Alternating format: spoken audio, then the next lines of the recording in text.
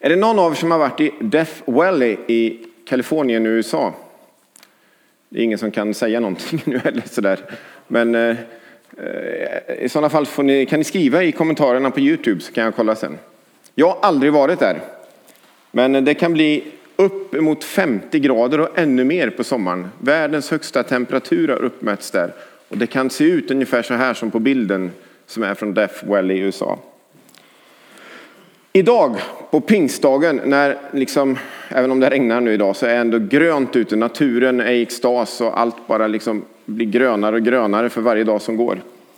Idag så ska vi ta oss till en annan Death Valley. Hesekiel, han tillhörde de profeter, eller de israeliter som 597 före Kristus, alltså typ 2600 år sedan, deporterades till Babylonien. Deporterades, det betyder att man tvångsförflyttas till ett annat land. I den babyloniska fångenskapen, som jag kan säga kanske är en av de svåraste perioderna i Israels historia. Och under tiden de var i fångenskap så blev Hesekiel en profet som folk lyssnade på. Och han blev en profet som profeterade varning, han profeterade dom, han profeterade att Guds närvaro skulle lämna templet i Jerusalem. Och några år senare, 587, så kraschade och så intogs templet och revs ner också. Och den sista gruppen, eller folkmängden, deporterades till Babylonien. Och det kan man säga de första 32 kapitlen i Hesekiel handlar om. Och de sista kapitlen sen fram till kapitel 48, det handlar om tröst, om framtid, om hopp. Och att Gud en dag ska föra sitt folk tillbaka igen. Och att templet ska få återuppbyggas. Och i kapitel 37, nu kommer vi då till dagens text, så får Hesekiel en vision, en syn, där han färdas in i en dal full av skelettben från döda. En riktig Death Valley. Ibland rapporteras det om hur man hittar massgravar. Det är ju något vansinnigt hemskt och tragiskt. Men till exempel i Bosnien, efter det som man senare blev ett folkmord, så dog 8000 i Srebrenica. Och man minns såklart, eller vi vet om att jättemånga dödades under koncentrationslägren under Nazityskland.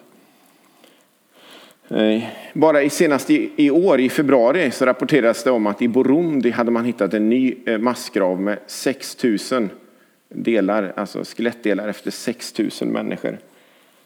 Och det är bara en av 4000 massgravar som har hittats i Burundi. Där det mellan 1993 och 2005 dog ungefär 300 000 människor i inbördeskriget. I en sån dal förs Hesekiel in. Han landar in där i en profetisk syn. Då ska vi läsa från Hesekiel kapitel 37 och vi börjar med de 3 första verserna. Herrens hand rörde vid mig och med sin ande förde han mig bort och satte mig ner i dalen. Den var full av benknotor. Han ledde mig runt och jag såg dem ligga överallt i dalen helt förtorkade. Han frågade mig, människa, kan dessa ben få liv igen? Jag svarade, Herre min Gud, det vet bara du. Rent logiskt så kan man ju såklart tänka att det fanns ju ingen som helst möjlighet till liv. Torkade skelettben. Det finns inget liv kvar någonstans. Och det är det Hesekiel ser, men han svarar inte utifrån sitt eget perspektiv utan han svarar utifrån Guds perspektiv ändå. Det vet bara du, Gud. Vi fortsätter att läsa från vers 4. Han sa, profetera och säg till dessa ben, förtorkade ben, hör Herrens ord. Så säger Herren Gud, jag ska fylla er med ande och ge er liv. Jag ska fästa senor på er och bädda in er i kött och dra hud över er. Jag ska fylla er med ande och ge er liv. Då ska ni inse att jag är Herren. Jag profetera som jag hade blivit befalld. Medan jag profeterade hörde jag ett rasslande. Det var ben som sattes till ben och fogades samman. Jag såg att de fick senor och bäddades in i kött och att hud drogs över dem. Men det fanns ingen ande i dem. Det är nästan som någon sorts skräckfilm eller någon sorts... om man försöker se det här framför sig. Hesekiel i alla fall, han lyder Guds uppmaning. Han ställer sig bland de förtorkade benen och så ropar han ut det här. Kom ande från de 4 väderstrecken. Blås på dessa dräpta och ge dem liv. Och när Guds ande kommer så är ingenting längre omöjligt.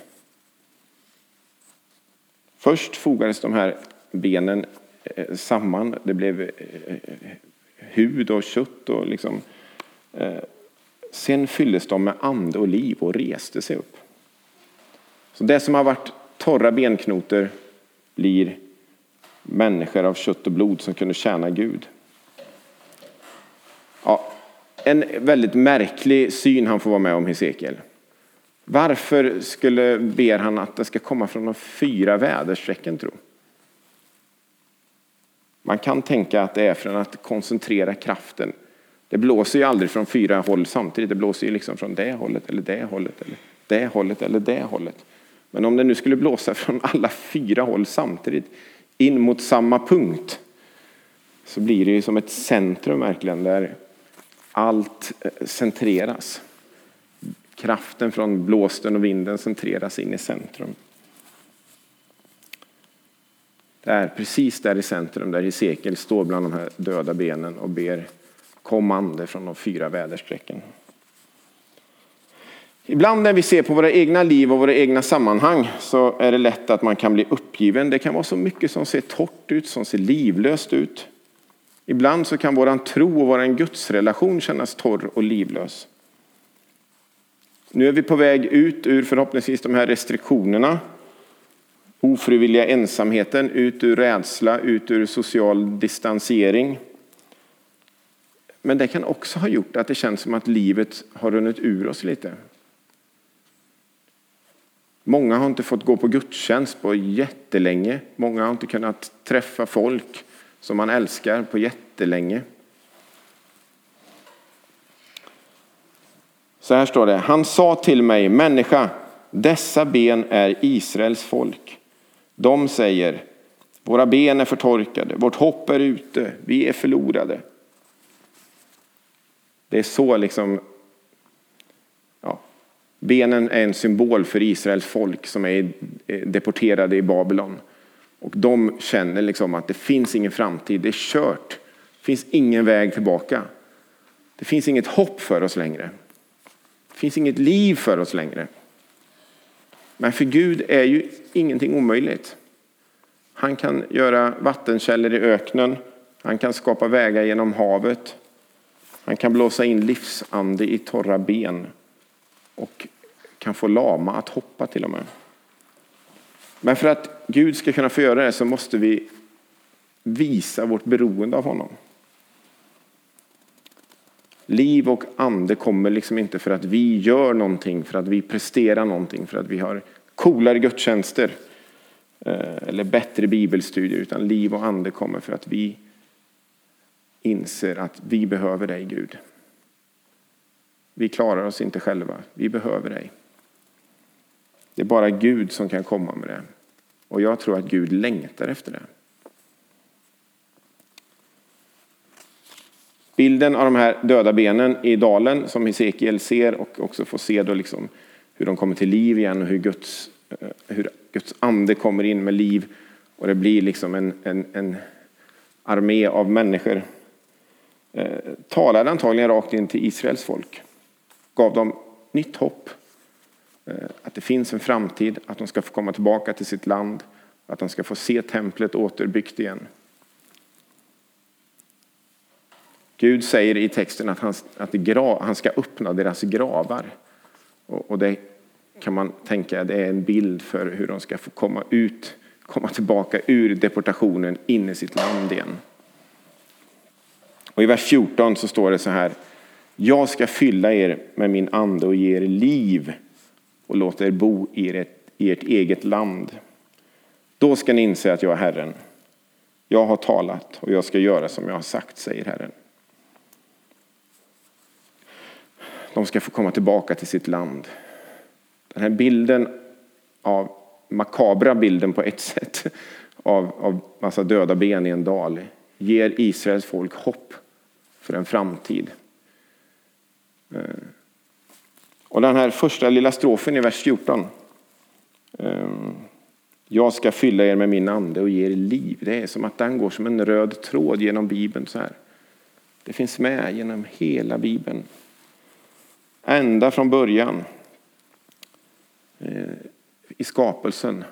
Allting täcks av mörker. Och så i vers 2 i första Mosebok så står det att jorden var öde och tom. Djupet täcktes av mörker. Och Guds andes vind svepte fram över vattnet. Och Gud sade ljus bli till, och det blev ljus. Ljuset blev till. Och inte långt efteråt så berättas hur Gud i skapelseprocessen, hur Gud blåst in liv genom människans näsborrar så att de blev en levande varelse. Och det här liksom tråden av and och liv, den fortsätter genom Bibeln. Man kan se det på många ställen. Man kan se det i Psaltaren, psalm 104 och 30. Du sänder din ande, då skapas liv. Du gör jorden ny. Man kan se det i profeterna som i Hesekiel, men man kan se det i Joel till exempel också, 2:28. När Gud lovar att det ska komma en ny tid då han ska utgjuta sin ande över alla. Att det här livet som finns i anden ska få bli tillgängligt för alla. Och den fortsätter in i Jesus när han säger i Johannes 10:10 att jag har kommit för att de ska ha liv och liv i överflöd. Och så på pingstdagen så händer det jag läste om i inledningen. Guds ande sveper in igen, precis som i skapelsen, som en stormvind med ljuset, med elden. Och så andas liv in i den där första församlingen på födelsedagen, den allra första födelsedagen. För Gud är ingenting omöjligt. Ett gäng unga vuxna som sitter halvt gömda i ett vardagsrum i Jerusalem för 2000 år sedan blev starten på den Jesusrörelse som vi är en del av bland miljarder människor fortfarande idag. Och hur många människor som helst genom historien som har varit en del av den här rörelsen. Så när Guds ande sveper in så är ingenting omöjligt. Det som verkar kört är inte kört längre. Det som verkar hopplöst blir fyllt av hopp. Så Gud är livgivare helt enkelt. Och det livet, det eviga livet, det finner vi bara i Jesus. I första Johannes 5 och 11 så står det att det här är vittnesbördet, det här är liksom berättelsen, det glada budskapet. Gud har gett oss evigt liv. Och det livet finns i hans son. Den som har hans son har livet. Den som inte har Guds son har inte livet. Den som har Jesus har livet. Så tack Jesus för livet den här pingstdagen. Men vi får ändå be med Hesekiel. Inse att vi är beroende av Gud, av livgivaren varje dag. Och jag tänker att vi kan be tillsammans de här orden som ni ser på skärmen om ni vill vara med. Med Hesekiels ord. Och då får vi tänka att de här 4 väderstrecken nu, vinden blåser ju inte så liksom, men att det får koncentreras in i ditt liv just nu. Där du finns, du som säger jag behöver dig Gud, jag behöver dig helige ande. Så vi ber tillsammans. Kom ande från de 4 väderstrecken. Blås på oss idag och ge oss liv. Vi får be om det, att Gud koncentrerar kraften rakt in i ditt liv. För vi behöver Gud idag. Vi behöver livet från Gud in i sluttampet på de här restriktionerna. Vi behöver livet från Gud in i våran lokala församling här i Skogsrokyrkan. Vi behöver inte leva i en sorts death valley där vi känner att våran tro och vårat liv med Gud liksom är på väg att torka ut, brännas bort, förtvina. Utan vi kan få leva ett liv med Gud där hans andes vind av liv får blåsa in på nytt. Tack Gud för att du är livgivaren. Amen.